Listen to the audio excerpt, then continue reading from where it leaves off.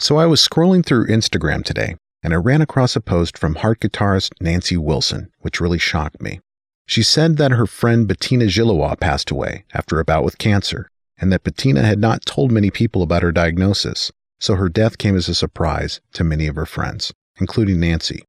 Well, if you've been listening to my podcast since last year, you may have already listened to my interview with Bettina.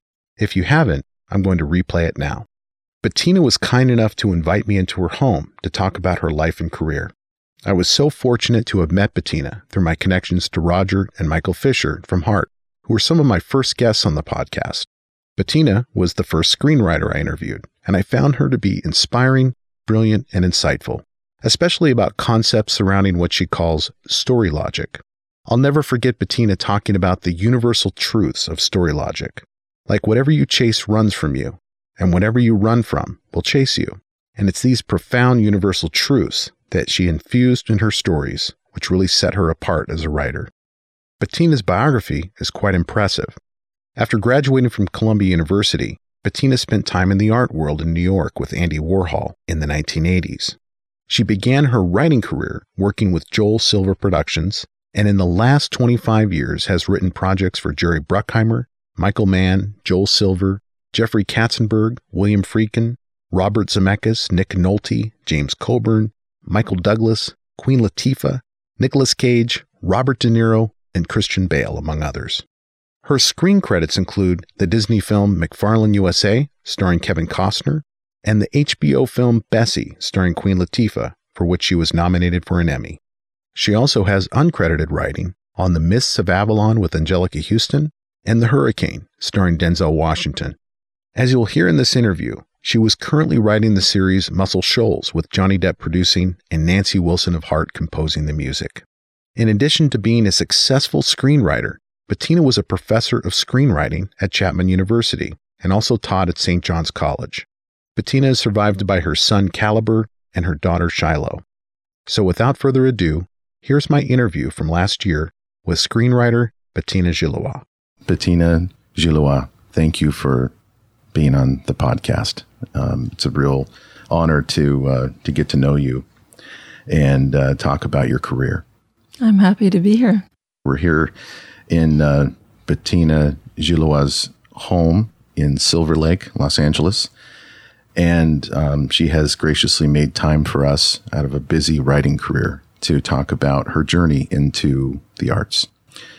Bettina, I've done a little bit of research on your background, but can you tell our listeners how you got your start in the film industry? Yes, it was a little bit of a convoluted path. I moved from Berlin, Germany. It's part of the randomness of life, and in a way it's part of exactly the way things are supposed to happen. I came to New York with barely a plan, just applied to Barnard College and was accepted. And at Barnard, Columbia University, there was a television station that was basically empty. Nobody was using. And I don't know how or why at this point, but I got the idea that I was going to do an interview show for a couple of years out of this television station, and I produced and directed it and interviewed people in the arts. And on a practical level, I just thought, well, if I interview a bunch of people for 2 years, surely I'll get a job by the end of it. And ironically, my first interview was with Slava Zuckerman, who did Liquid Sky, and Andrew Saris, the film critic. And Slava Zuckerman was my first job right out of college, and he was directing a film. And I traveled with him to Berlin to do research for a World War II movie. And I had grown interested into film because I studied art history.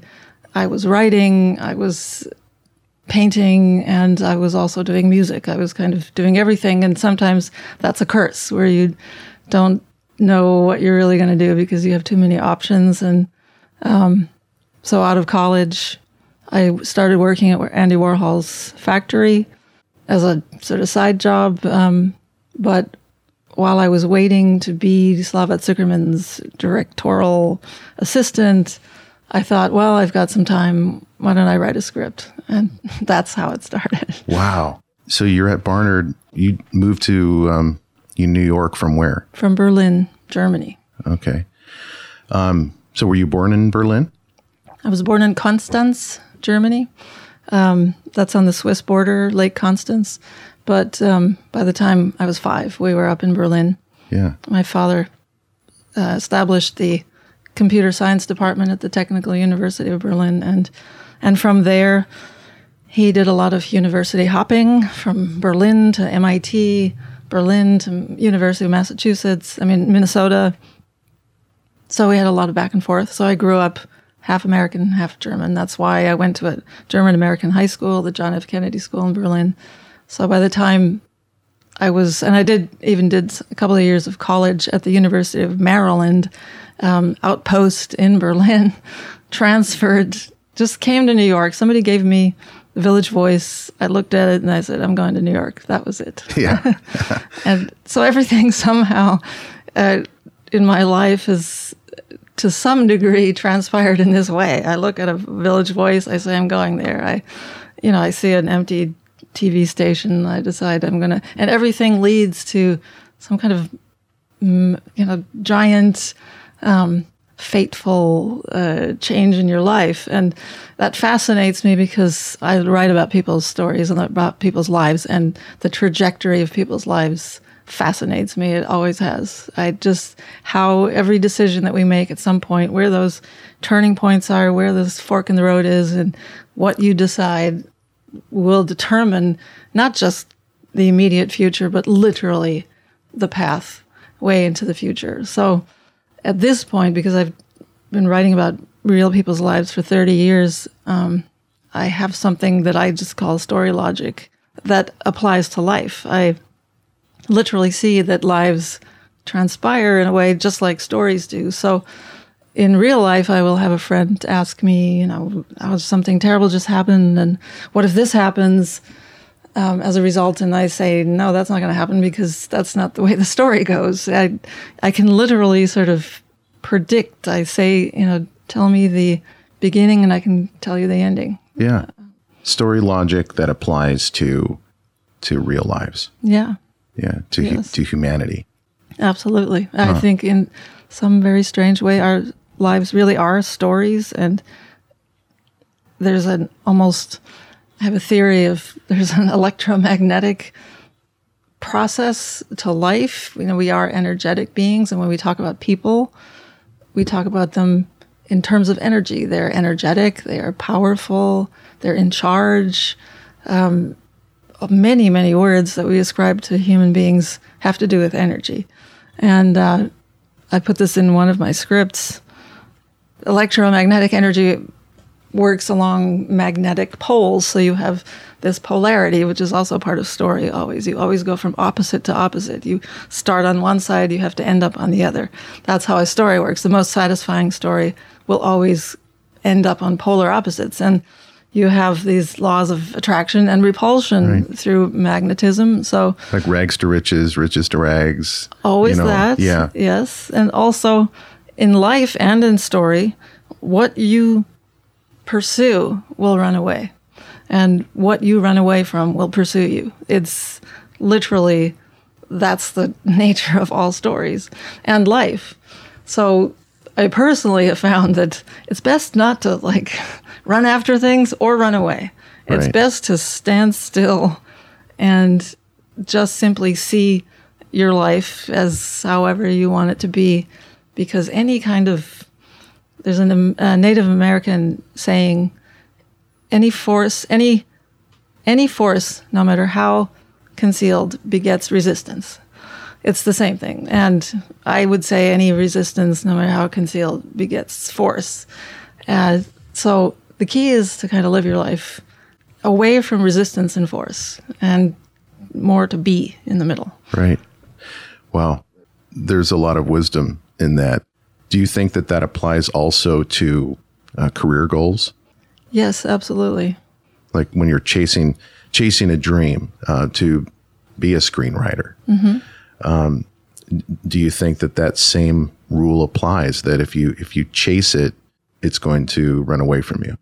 there can't be anxiety will create resistance. It's like, I don't know if you notice, but this happens to me for sure. Any day that I'm really in a hurry is the day when all the cars pull in front of you. There's the roadblock. There's, like the detour. Yeah. When you're relaxed and you're just going to, and you don't care, then the road's all clear. So in some really bizarre way, I just have to say this is based not on some thing I'm following, or this is literally based on 30 years of analyzing and looking at people's lives and observing, because I'm constantly thinking about life and observing how reality works somehow for people and in story. So it's, yes, I mean, you can have a goal. You want to be a writer. And it's not going to run away from you if that's what you really want. Part of it is, of course, how much work you put into it. Hard work is, there is no replacement for hard work. You just can't underestimate it, overestimate it. Right. It's extremely crucial that you take what you're doing very seriously and that you take what other people are doing very seriously. My first script that I wrote, I learned a lot from this experience. I wrote a script, and a lot of writers, and I see this because I work with young people and mentoring young writers, and you're just so happy that you got to the end. You're like, I finished. Yay, I'm done. But that's really where the work begins. And I got to the end of my first script that I wrote that moment when I said, well, I might as well write a script. And I thought, okay, I'm ready. Here, Hollywood, here I come. And I had friends that got it to an agent, and I got a nice rejection letter which said, it's not for us, but Bettina certainly has a flair, whatever that meant. And you hang on to every word. But through the back channel, I heard that it had, quote, first script written all over it, unquote. And that was devastating. I was devastated for a day. It never lasts long for me. It's like, for a day I'm bummed, and then I decided, okay, because for me, any setback, I double down extra hard on the next time. So, okay, well, the next time is not going to have first script written all over it. And then I began a quest, an absolute quest of perfection. And I wrote and learned and wrote, and I would not stop until it looked and could hold up to any professional script. And that's where you have to be really serious with yourself. It becomes a little bit, I don't know what the word is, frustrating perhaps, when people give you things where they could have worked a lot harder. You can see it. Yeah. And you wonder, what is it that makes people not go further? And I say this to the young people I work with, my students. You can't treat screenwriting or a career like that like winning the lottery. You can't just get to the end and say, well, I think it's good enough, and I'll see who will pick it up. Maybe let me expose it, and maybe somebody. It's like winning the lottery. That's not how it goes. It's on the page. Everything's on the page. People will say to me, how do I get an agent? And I say, by having a great script. Don't even think about getting an agent. Don't even worry about it. Not before you have the absolute best material, and then it won't be a problem. Yeah, do the work and do it well. I worked and worked and worked, and I finally found a story about a helicopter pilot in Phoenix, Arizona. I saw it on 20 Minutes or something, and this heroic kind of guy. He was the first weather helicopter man, Jerry Foster. He was really a hero in Arizona. And I just called him up. Got on the phone, found him, and said, hey, I'd like to write a movie about you, or I'd like to write a story about you. And he said, well, come on down. That's something, by the way, for any writer, if you're interested in writing true stories, people are very open and very accommodating and very happy to talk to you, to invite you into their lives, especially young writers, because they know you don't have an agenda, you're coming from an earnest place. And so I went down to Phoenix, and I flew around in a helicopter for a week. We've flew from downtown Phoenix to Prescott, where he had to join in the parade. We landed, he gets on his horse, goes on the parade, we get back in the helicopter, fly off somewhere else. He's constantly doing wheelies and things, trying to make me throw up, thinking this is funny because it was terrifying. But he, the reason why he was such a hero is that besides being a weatherman, he dedicated his 24 hours a day, his time in helicopter, to saving people. The Maricopa County Sheriff's Office nobody had a helicopter at that time except this television station. So he was rescuing people out of canyons, with like 2 inches on each side of the blades, like crazy stuff. Yeah. Only he could do, flying under power lines. And we ended up in Flagstaff. One of the funniest things, but this is why I love writing. This is part of what is my favorite part about writing. We flew up to Flagstaff, where he and a couple of buddies, this is what they do once a year, they rented the side of a mountain. And they had these old junker cars, completely destroyed cars, rigged and up at the top of this mountain on these triggers, and so that they could be released and rolled down. And then at the bottom, they had an armada of weaponry, machine guns of every kind, size. I got to shoot a machine gun at a rolling car, basically. Now, where else, when else do you get that chance? This is like, I'll never forget that moment, and had a weird deja vu feeling too. It's like, what? The kick back from the gun or whatever. It was just, but I shot at the car and it was fun. It was crazy. When do you get to see these kind of adventures? So besides just being able to immerse into lives and seeing these things, also getting to know people and really understanding them emotionally. And he had a interesting, fascinating story, and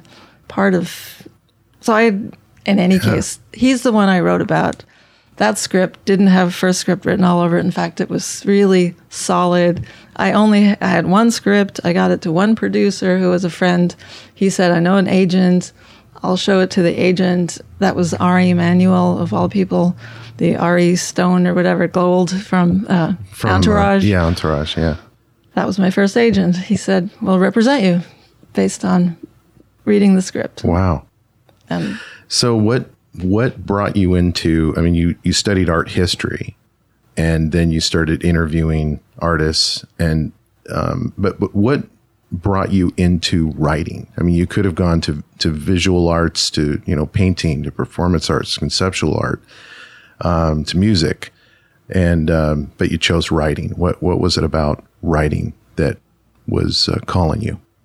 Writing's always something I did as a young kid. Oftentimes the thing I wrote would be read to the class. So there's some indication that this was an inherent talent and gift that I had, an interest. It's just that I liked all these things. And even once I really started at 30, basically, finally writing all of this, just about. And before that, I was still doing music and I was still doing art as well. It was one day I got a job. It wasn't 30, it was a little earlier. But I got hired by Keith Barish and Arnold Kopelson because they were doing a helicopter movie. And since I had just done all this research and I was now the helicopter expert. Oh, that's right. With Nicolas Cage, is that? Yes. Yeah. Well, if I can say that, possibly the worst movie ever.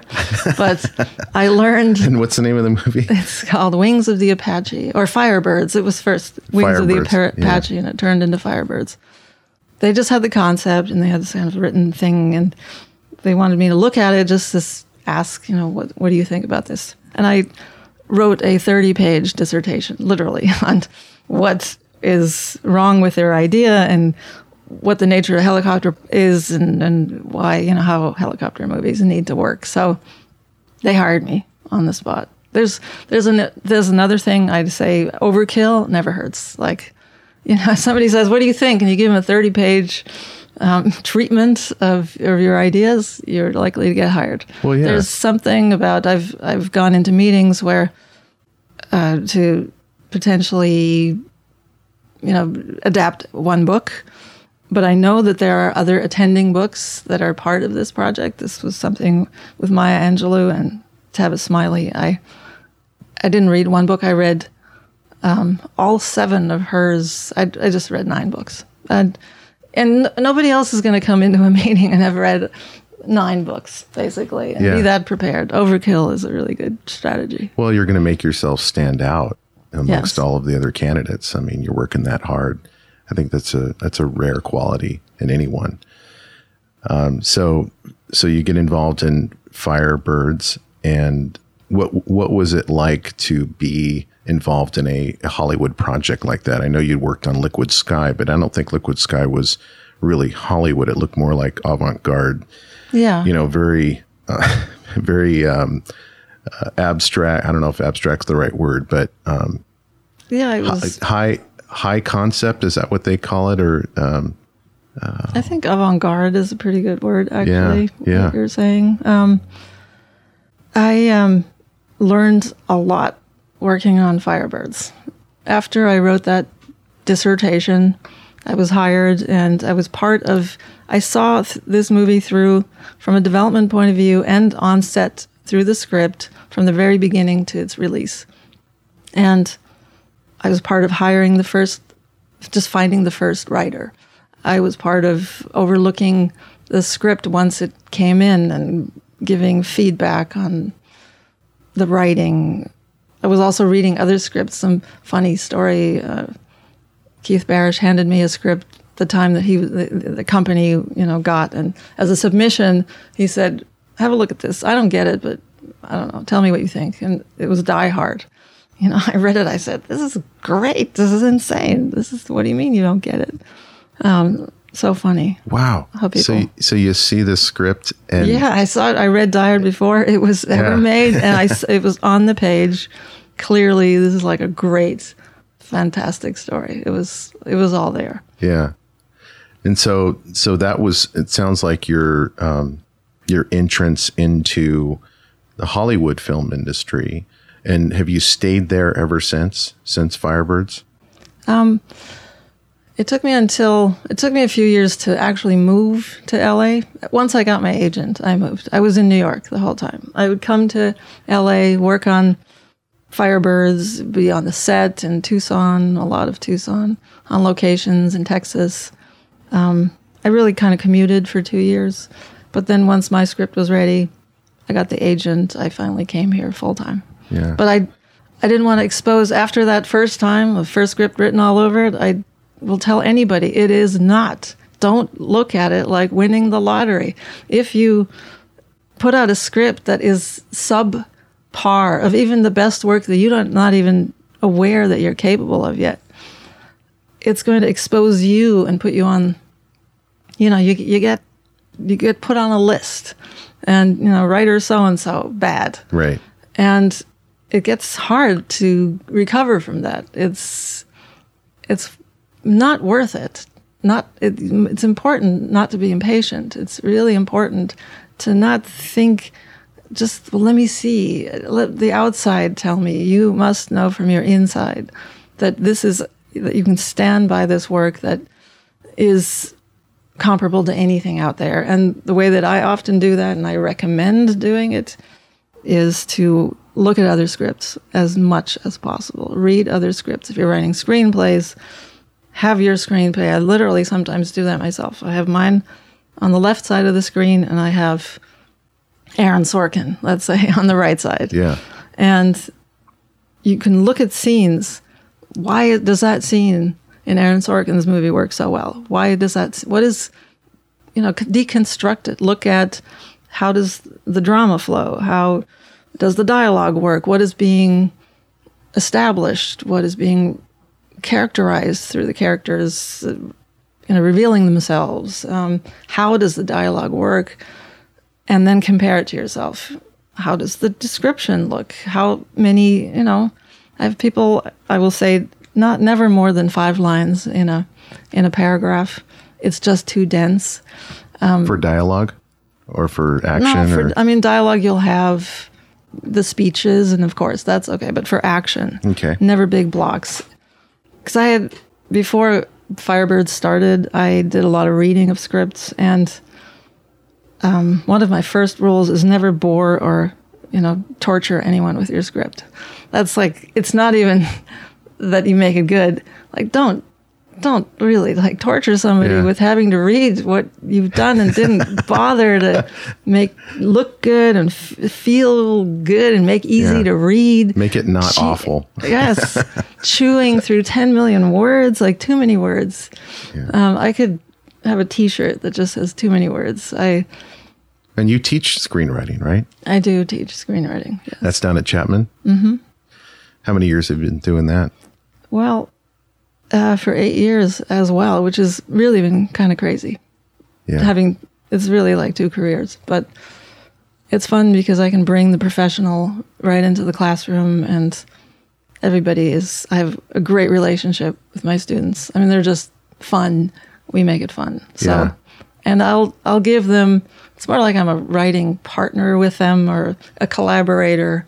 And so my feedback is not academic. It's very professional, and they know that. Yeah. And having been in academia for 8 years teaching screenwriting, do you have hope for the younger generation of writers that we're going to have the same quality or maybe even better quality scripts coming into Hollywood and independent film? Mm-hmm. Yes, good question. If they take my class, I do. But often I see sometimes I'll get thesis students who, after 4 years, there's a lot that can be taught that isn't. And I've been formulating it myself for 8 years now. Before that, I didn't have a language for it because I didn't study it in that way, and which is good. I think I have my own rules of writing, and I share those with the students. And I wrote an extensive blog for the literary magazine at Antioch University, where I did my master's in creative nonfiction. And a lot of my rules of writing are there. But they are the process of 30 years of writing, basically. I have accumulated these rules, and some of them are very practical, like I will slash them in a student script all the time. We do this all the time. You'll start a dialogue, you say, well, comma, I think I'm going to go now, slash any word that requires a comma right after it at the beginning of your dialogue, cut it. It's fine if it slips in there as we're kind of writing because it's sort of how we think and we think people talk, but it becomes like this line leak. I call it a line leak. I'm going to go to the store now is much stronger than, well, I'm going to go to the store now. It sort of takes the energy out of the entire line. Yeah. So it bleeds out the energy. Right. So I just slash them. I would imagine that actors would naturally, if it's going to work, they're going to put a well in there. Yeah. But that's not the screenwriter's job to be that nuanced with it. Yeah. An actor may feel that, and that's fine. But you can do this as a test. I'd cut that stupid word, that one letter word with, 2 letters, so, comma, out, and read the line again and just see how much punchier and stronger and more direct it is. Yeah. What do you make of writers like David Mamet or Aaron Sorkin, who their characters speak in a very distinct, I mean, you when you watch an Aaron Sorkin project or a David Mamet film, they're like, yeah, this is Sorkin and this is Mamet. And so in some ways, it seems not very real. I mean, it's not the way people talk, like West Wing. Mm-hmm. It's just a completely different universe that they've created with the patter. Do you do the same thing with your writing, or do you try to be, because you're in a biopic sort of paradigm, I think. Mm-hmm, a lot of your projects are. Do you try to be really nailing the characters like 100% in terms of their essence, as opposed to, the Sorkin and Mamet signature flair, I guess you would call it. Right. Well, they're particularly like extreme in their identification through how they write dialogue, which I admire in both cases. But yes, I do that too. I don't do it to that degree, but it is extremely important. I don't write like people talk because the way people talk is really boring. It really is. Okay. The everyday talk, I call that empty dialogue. If you find yourself, hi, hello, come in, sit down. Yes, no, thank you. All those things are absolutely meaningless. Slash them. It's better to have nothing. I had a student who had a script where mother opens the door and daughter says, hi, honey, come in, thank you. And I said, it's better if they say nothing. She opens the door and she just walks in, and then we're wondering what's going on between these two. Mm-hmm. Or I said, have her say, what took you so long? Instead of, hi, hello, what took you so long? Goes right into an action, an attitude, there's backstory to that, there's tension. So immediately we're interested. If you have hi, hello, nobody gives a crap. It's like it goes in one ear, out the other, and you're not engaged. It's very important to basically have almost every single line in your script not be ordinary dialogue. Yeah. Find a different way of saying the same thing that we say over and over and over again. By inverting it, by finding it, making it humorous, making it an argument, whatever it is extremely important not to write plain old dialogue like the way people talk. Right. And when you're looking at a life, a real life that you're trying to put on a page, you are picking and choosing moments that are not ordinary either, because most take a life from being born to the time they die. A lot of stuff in there is a lot of stuff in between birth and death is just not film worthy. It's boring. Yeah. And so what is your process for choosing the events of someone's life to go into the story logic and to the 3-act structure of a film or a made-for-TV movie like Bessie or McFarlane USA or Glory Road? Yes, there is a process, very specific. I literally think, or I ask myself before taking on a project and as I'm, let's say, constructing my take or whatever, what is the deepest truth about this person or this story that I can tell? What is the very deepest essence of the meaning of their lives or the meaning of what they do? So taking Glory Road, for instance, I loved that story. The minute I heard about that coach, I heard about the team. And the essence there was this coach wanted nothing more than to win. That's all he cared about. And then he recruited 7 black players when you didn't do that. And then in the final game, he sits out half of his team.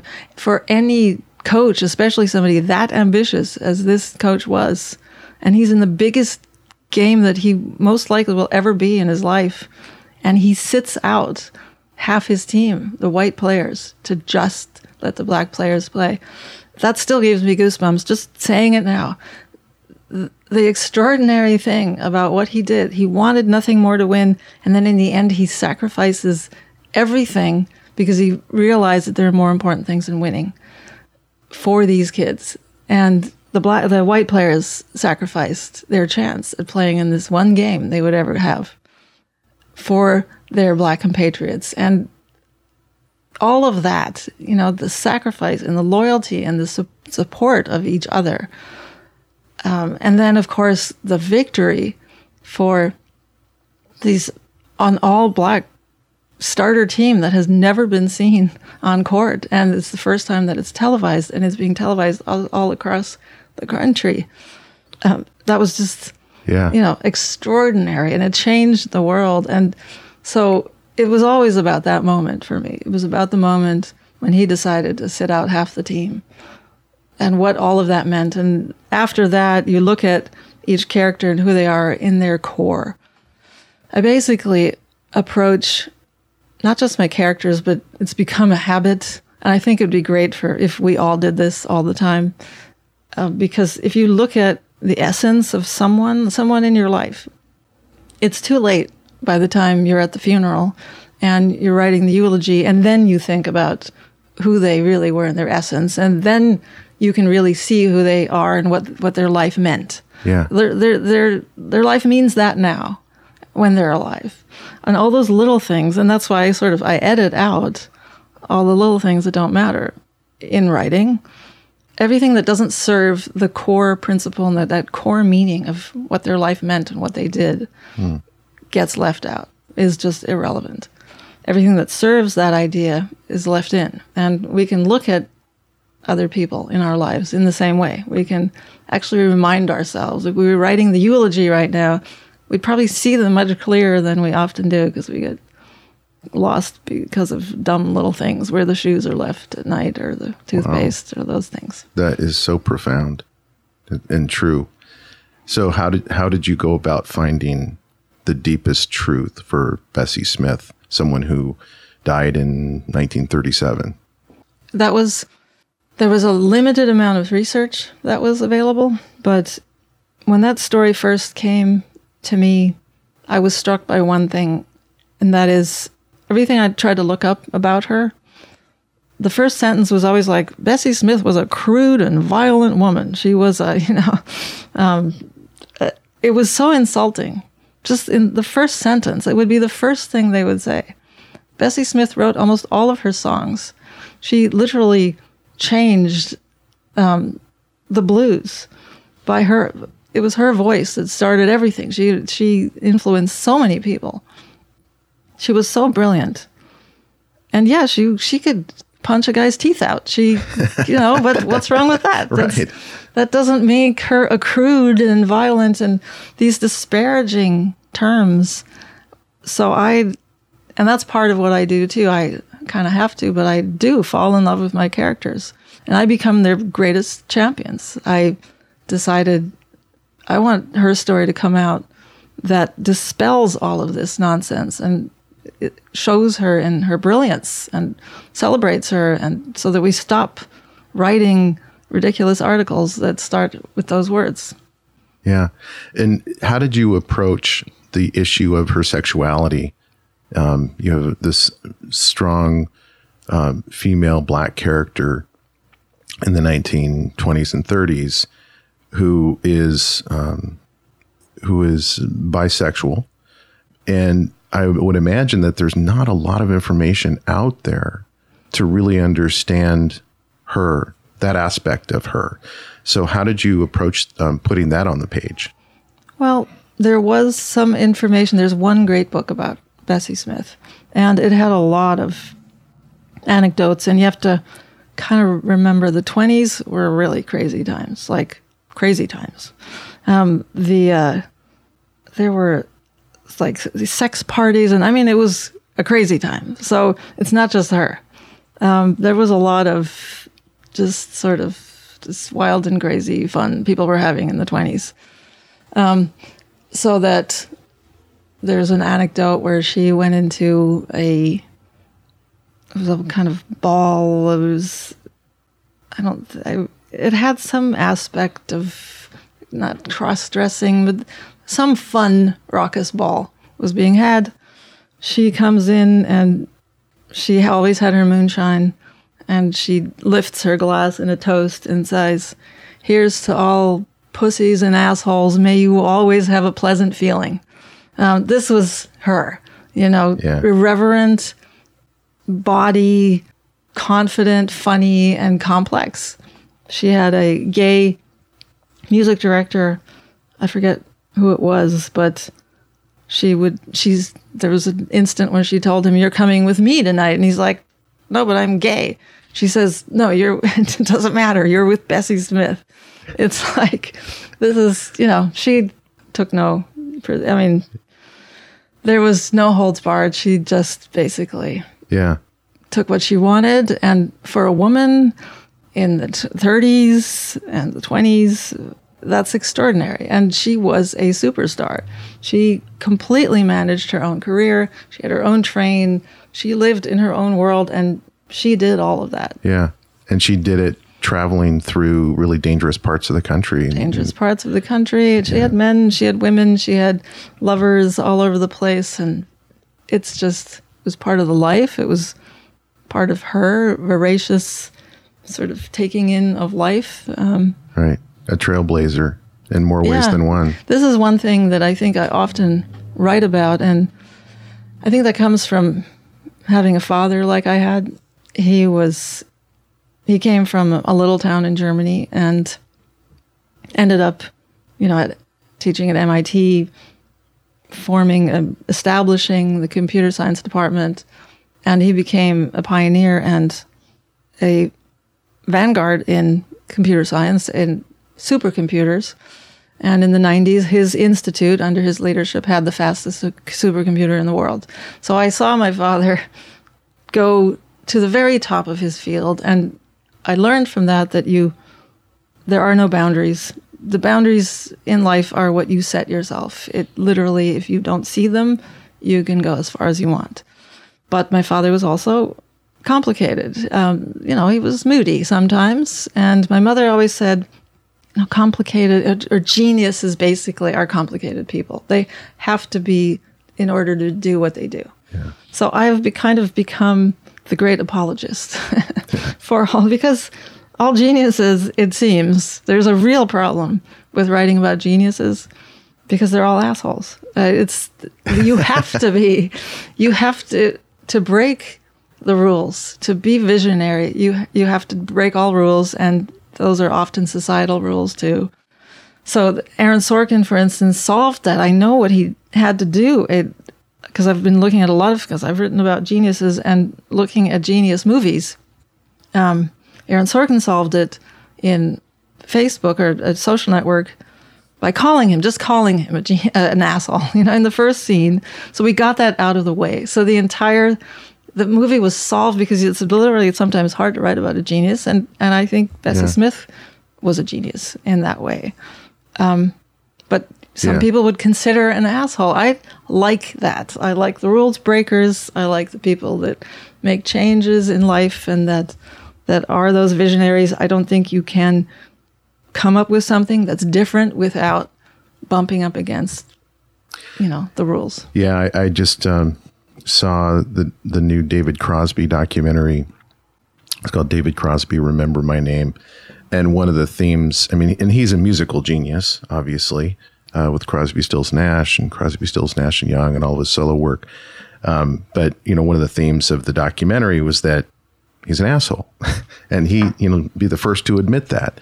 And it's a lot of it is about the relationships that he has damaged throughout the years and preserved. And but it's interesting I think they make for interesting characters on film, assholes. Yeah.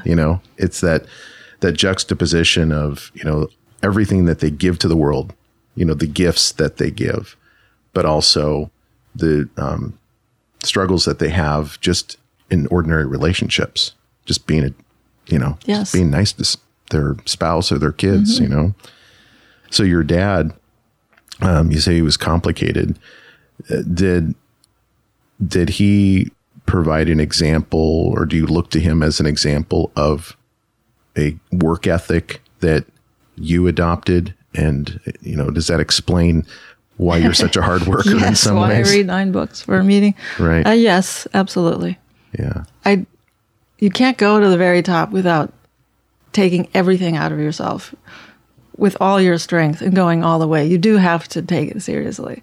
So if you do want to do your little thing, that's fine. And you want to have your little success, that's fine. But I've never somehow looked at doing anything worthwhile unless you go to the very top, basically. And that I for sure learned from him. And definitely the work ethic, that is this family, my daughter just has inherited the same thing. It's sort of like being passed on from each generation. Well, yeah, she sounds pretty amazing. Just her trajectory in academia right now is We haven't talked about that on mic, but your daughter's sounds like she's a genius herself.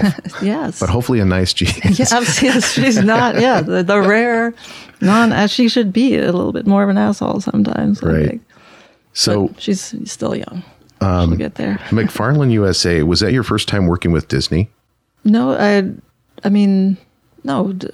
Glory Road is also. Oh, it's a Disney film as well. It was Bruckheimer, Bruckheimer's deal was with Disney, so McFarlane was the second Disney film. So I would imagine that you had a lot more access to material because that track coach is alive and was probably cooperating with the project. Did you go spend time with him like you did with the helicopter pilot? With him and his wife, yes. Yeah. Yes, but I have to say about Don Haskins, I did drive down to El Paso. I found him, tracked him down, talked to him, promised that I would tell his story right. He had already had his rights tied up. So he was alive, and he had 2 more years of his rights being tied up. And he and I talked for 2 years. I talked to him about catfishing. Just basically, he'd call up, Bettina, how's them catfish up there? And I'd be, they're great, Don. You got to come up. I was living on a ranch at the time. So there's a lot of always the contact. That's part of it. I loved Don Haskins. He was a big bear of a guy, and he called me babe, and it was just hysterical. And when his rights became available, he called me and said, are you still interested? And I said, yes, give us a week and set it up. And, the rest is history. And the last conversation I had with him before he passed away was where he said, thank you for telling my story right, like you promised. And that means more to me than anything. I believe writing about people is an enormous responsibility. You literally have their entire lives and legacy in your hands, and which is why I also really want to look at what they did and why they're important to bring that across. And that's the most satisfying story to tell. So with the Whites, yes, that was traveling up to McFarland and also talking to the runners and meeting those families. So absolutely, there was a lot of that, a lot of going up there to McFarland. It was close again. And by that time, I'd already lived in New Mexico for 10 years. So the Hispanic story was very familiar. I lived on a ranch had a ranch for 8-10 years, and a Mexican family living with us. Their kids grew up with our kids, and so I love real worlds, and that's partially. I also do a lot of work in sort of ethnic and cultural voices, underdogs, and I think part of that is from coming from Germany, because I don't have the sort of maybe inherent, just whatever prejudices might be even unconsciously embedded in this country, I didn't grow up with. So I come with a real blank slate as to how I see people. But when I came, I was 7 years old the first time. Went into second grade. I knew the words yes and no and nothing else. And kids threw rocks at me at the bus stop because they thought I was stupid, because they would talk to me and I would just stare at them because I didn't understand them. I think I'm still an outsider a little bit. I understand the outsider in that way. I understand the underdog. And it's what drives me with more passion than anything, to bring about justice, to right wrongs, to undo things that shouldn't have happened, or hail the unhailed, and tell the real story behind what you didn't know. Mm-hmm. I absolutely love that. And now, if it doesn't mean something, it holds no interest to me to tell that story. Yeah. So with a project like McFarlane or with Glory Road, where you have to go spend time, you don't have to, but you choose to spend a lot of time with these people. And do you, at that point, when you're talking on the phone about fishing, or you're going up to McFarlane and spending time with the Whites, you're committing a lot of precious time to something that's not very tangible, right? I mean, you're not typing out words on a page. You're dedicating yourself to understanding them and their story. But at that time when you are with these people learning their story, do you already have a deal in place so that you know that it's going to pay off at some point, or that you're getting paid to do that? Or is this all like speculative work that you're doing? It's a little of both. It depends. In the case of Glory Road, it was speculative. It was just being a normal person finding him. Same with the helicopter pilot. Yeah. In the case of McFarland, there was a producer, Mary Martin, who had signed basically the entire town's rights up. I just probably had 100 people, life rights tied up. So she came with the project already sort of put together like that, looking for writers. So in that case, it came to me. I'm looking at the things I'm doing now. I'd say half of them I engender, the other half comes to me. Yeah. It's kind of like, you have to be proactive. I also advise my young writers to think about your brand, really, and not in a cynical way at all.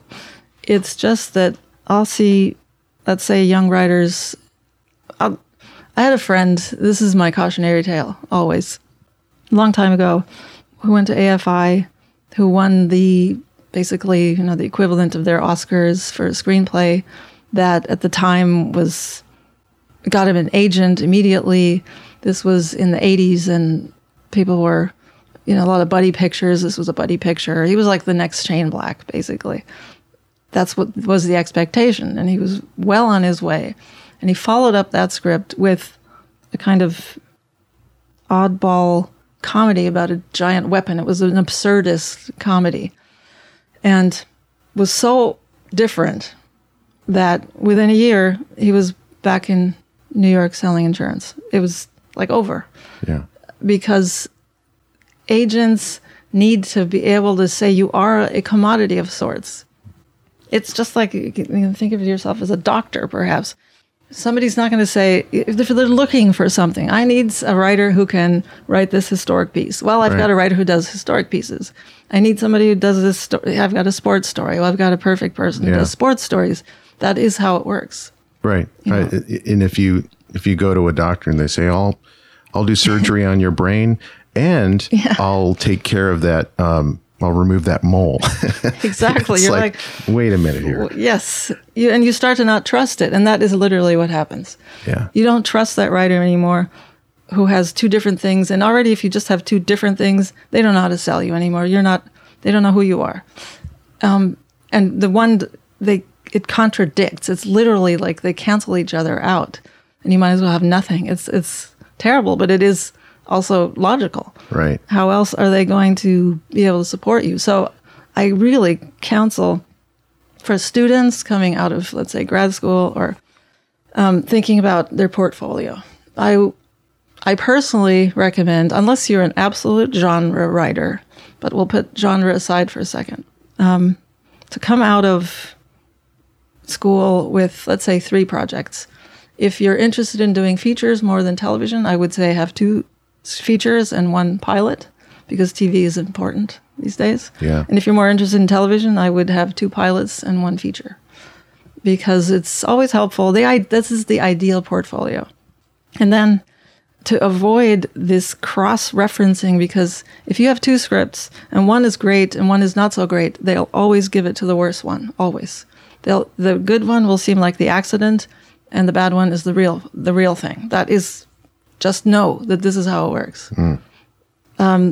Anything, don't expose anything if it's not as good as whatever you just showed them, because it always takes everything down.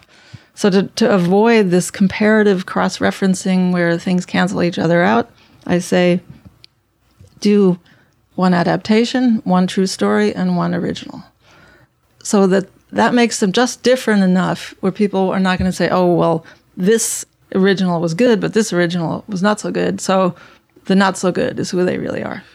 You said earlier that you recommend that aspiring screenwriters read a lot of screenplays. Where is the best resource for that online? I know you could probably order them on Amazon, which would be expensive. Is there like a free database somewhere? Well, I use Script City for if you can't find it online. Script City is pretty good, and they'll send you a PDF of a script. They have a lot that you can't find usually. But otherwise, whatever movie that you're looking for, you just write, big movie PDF. If you just include PDF, all the scripts will come up. Or big movie script PDF. Right. So there's a couple of them, Simply Scripts and Drew's Scriptorama and a bunch of places. And there's a couple that are very good having television pilots too. So, but it just comes down to the search, a couple of keywords, and you'll find it, and you'll see very quickly if it's not there, and then you can call Script City if they don't have it. I'd like to talk a little more about the branding that you mentioned. And if you go to your website, it's very apparent that you have a brand, that you have been doing a lot of biopics. And I don't know if that's really 100% accurate to call it a biopic when, you're not talking about someone's entire life. Maybe just like in McFarland USA, it's just one piece of their life. But is there a danger of being typecast in a way as a screenwriter if you stay too on brand for too long? Not for too long. I mean, let's talk about genre. Like I said, let's put that aside for a second. Genre can be great if you want to do, let's say you do thrillers, then just do thrillers and be a really good thriller writer, or horror. But the thing about genres, I've seen this happen, is that genres sort of, they go for a while in a trend and then it changes. And you can often find yourself obsolete. You had a certain brand with the genre, and then suddenly the genre changes, and it often does, and then there'll be a new thing for 10 years. And if you can't make that transition, or if you're just kind of associated with that former way, you can find yourself obsolete. That's the one risk, I would say, with genre. Like the buddy movies have changed over time, yes. Too. Yeah, a lot. Yeah. So there's a certain expiration date potential, anyway, in being too like genre. And genre means really like horror is driven by the genre, Now you can have character-based genre, perhaps, but then it starts to get into character-based drama, which just has a genre element. If you write about real things, about real characters and things that are greater than just plot and genre, you can write forever, I think. You could call that the A-list writer, and the A-list writer deals with, and that's what I consider more, let's say, like American Hustle is not a biopic, but it is about a true story, and it's about real people, but it's a certain event in time through characters.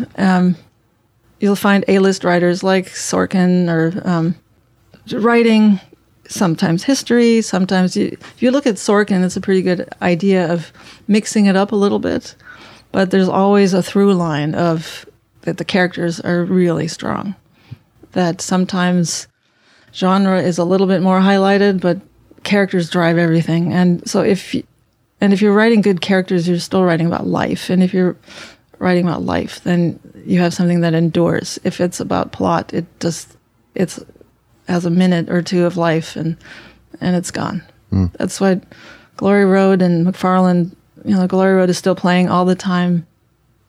It's still as relevant now as before because it tells about something more than just sports. It's by far more than just a sports story. And same with McFarland. It's just about human truths. And that's why, again, when you come back to what is the deepest truth to tell about this? What is the deepest meaning? What are the human themes in this? Right. Why does it matter on a human level? And people love that. And what a great brand to have is to find and tell someone's deepest truth. Yeah. I mean, that's what you're doing. Yes. Yeah. Well, how did you get involved with the Muscle Shoals project that you're working on. Is that something you can talk about? Yeah, sure. Yeah. I mean, that came to me. That's one of those where my agent just said, "Are you interested in Muscle Shoals?" I said, "Yes." They said, "Great, there's a book. It's based on a book." They just sent me they had a lookbook kind of, short summary. But I got the book and I read the book before I went in. Nobody asked me to, but there was no way that I would not prepare like that. And I read that book, Rick Hall's book, and I just lost my mind over his story. It was just so amazing. I just sort of the rags and to riches is the most extreme I had ever seen anywhere. He grew up poorer than poor. I mean, just like poverty line is what they aspired to. They lived in a shack in the mountains. They didn't have beds. They slept on hay bales. Snow coming through the roof, no shoes in winter, no outhouse. That's fancy, like tree stumps is what the bathroom was. He went from that to producer of the year in the world, 20 years later. And I'm just fascinated, and I think that's kind of my father's trajectory too. And I think perhaps it's just in me, but fascinated. What does it take to go from that place in the mountains, with nothing, to taking over the world in your field? I talked to him a lot, and he passed away before I was able to start writing, but it was in the process. But I'm really happy to have had the chance to talk with him, and I'll never forget him singing "I Did It My Way" to me over the phone. That's like unforgettable. Oh. An awesome moment. And I've talked to his wife a lot then and since, who is absolutely just wonderful. And that's the thing. I really care about these people that I write about. And I'm still in touch with the helicopter pilot, and I'm still in touch with people that I've always written about, because it's much more than just, a project to me always. Well, I imagine those connections, they're so strong that they're not going away. No, you know everything about their lives, and you love them because you know everything they went through, and it's your job to also feel those feelings and impart them. That's the thing that you experience their lives along with them to really write it adequately. And is Johnny Depp involved in that project somehow? Yeah, he's an executive producer. His company is a part of it, and Nancy Wilson is doing music. So yeah. And so how do you, as a writer, incorporate the executive producer and the music supervisor or composer into your story, and the ideas that you put on a page?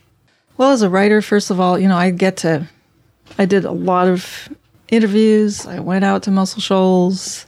And then I do my fanatic research, because it's not enough just to do a little bit of surface stuff. I read newspapers from that time, 1961, 1962, went through copious archives. I look at advertisements of the time. I look at what were people thinking and what was important to them, what's on the front cover, because it tells you so much.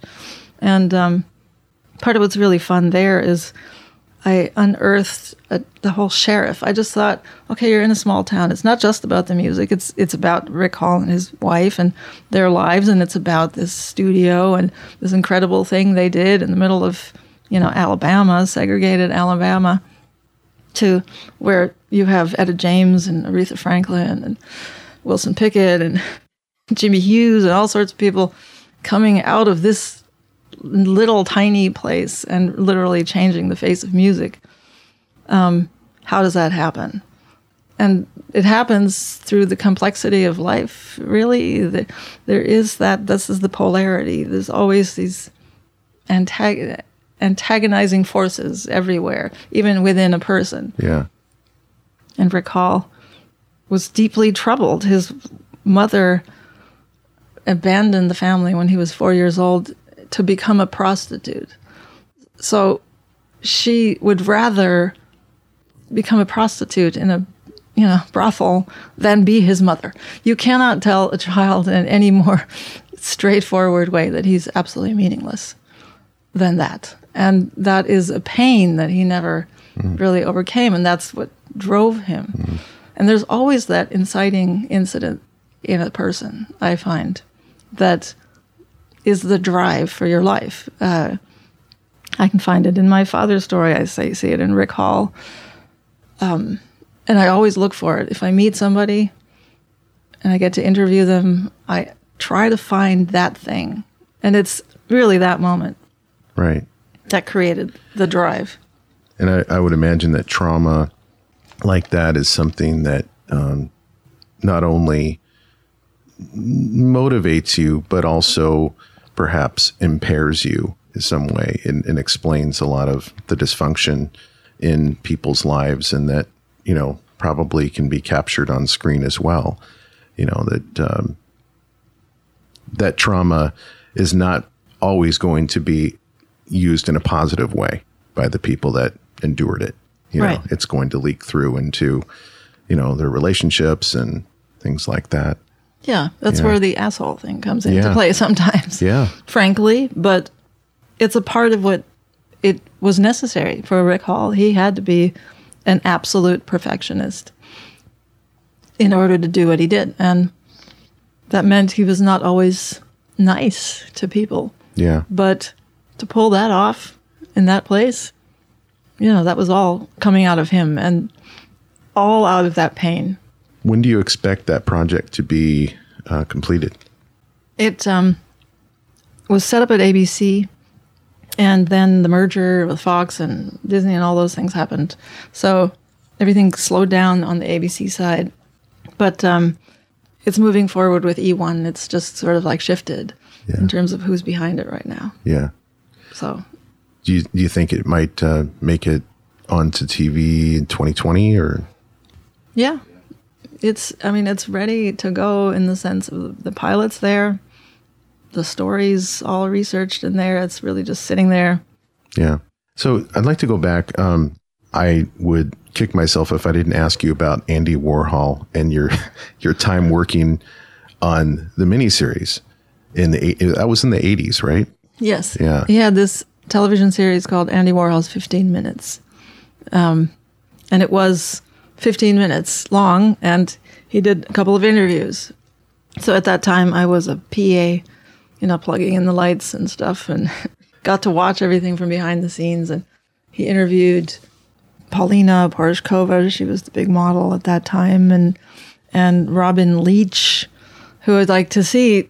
My favorite moment was seeing the conversation between Robin Leach and Andy Warhol. Is that the Lifestyles of the Rich and Famous guy? Yeah. He had the big show, Lifestyles of the Rich and Famous, and he was standing in front of Andy, and he's yelling at him because he really did yell all the time. He just couldn't speak at a normal decibel. And he was telling him how this is so great, and just wait till his show goes into syndication. It's going to be a money-making machine.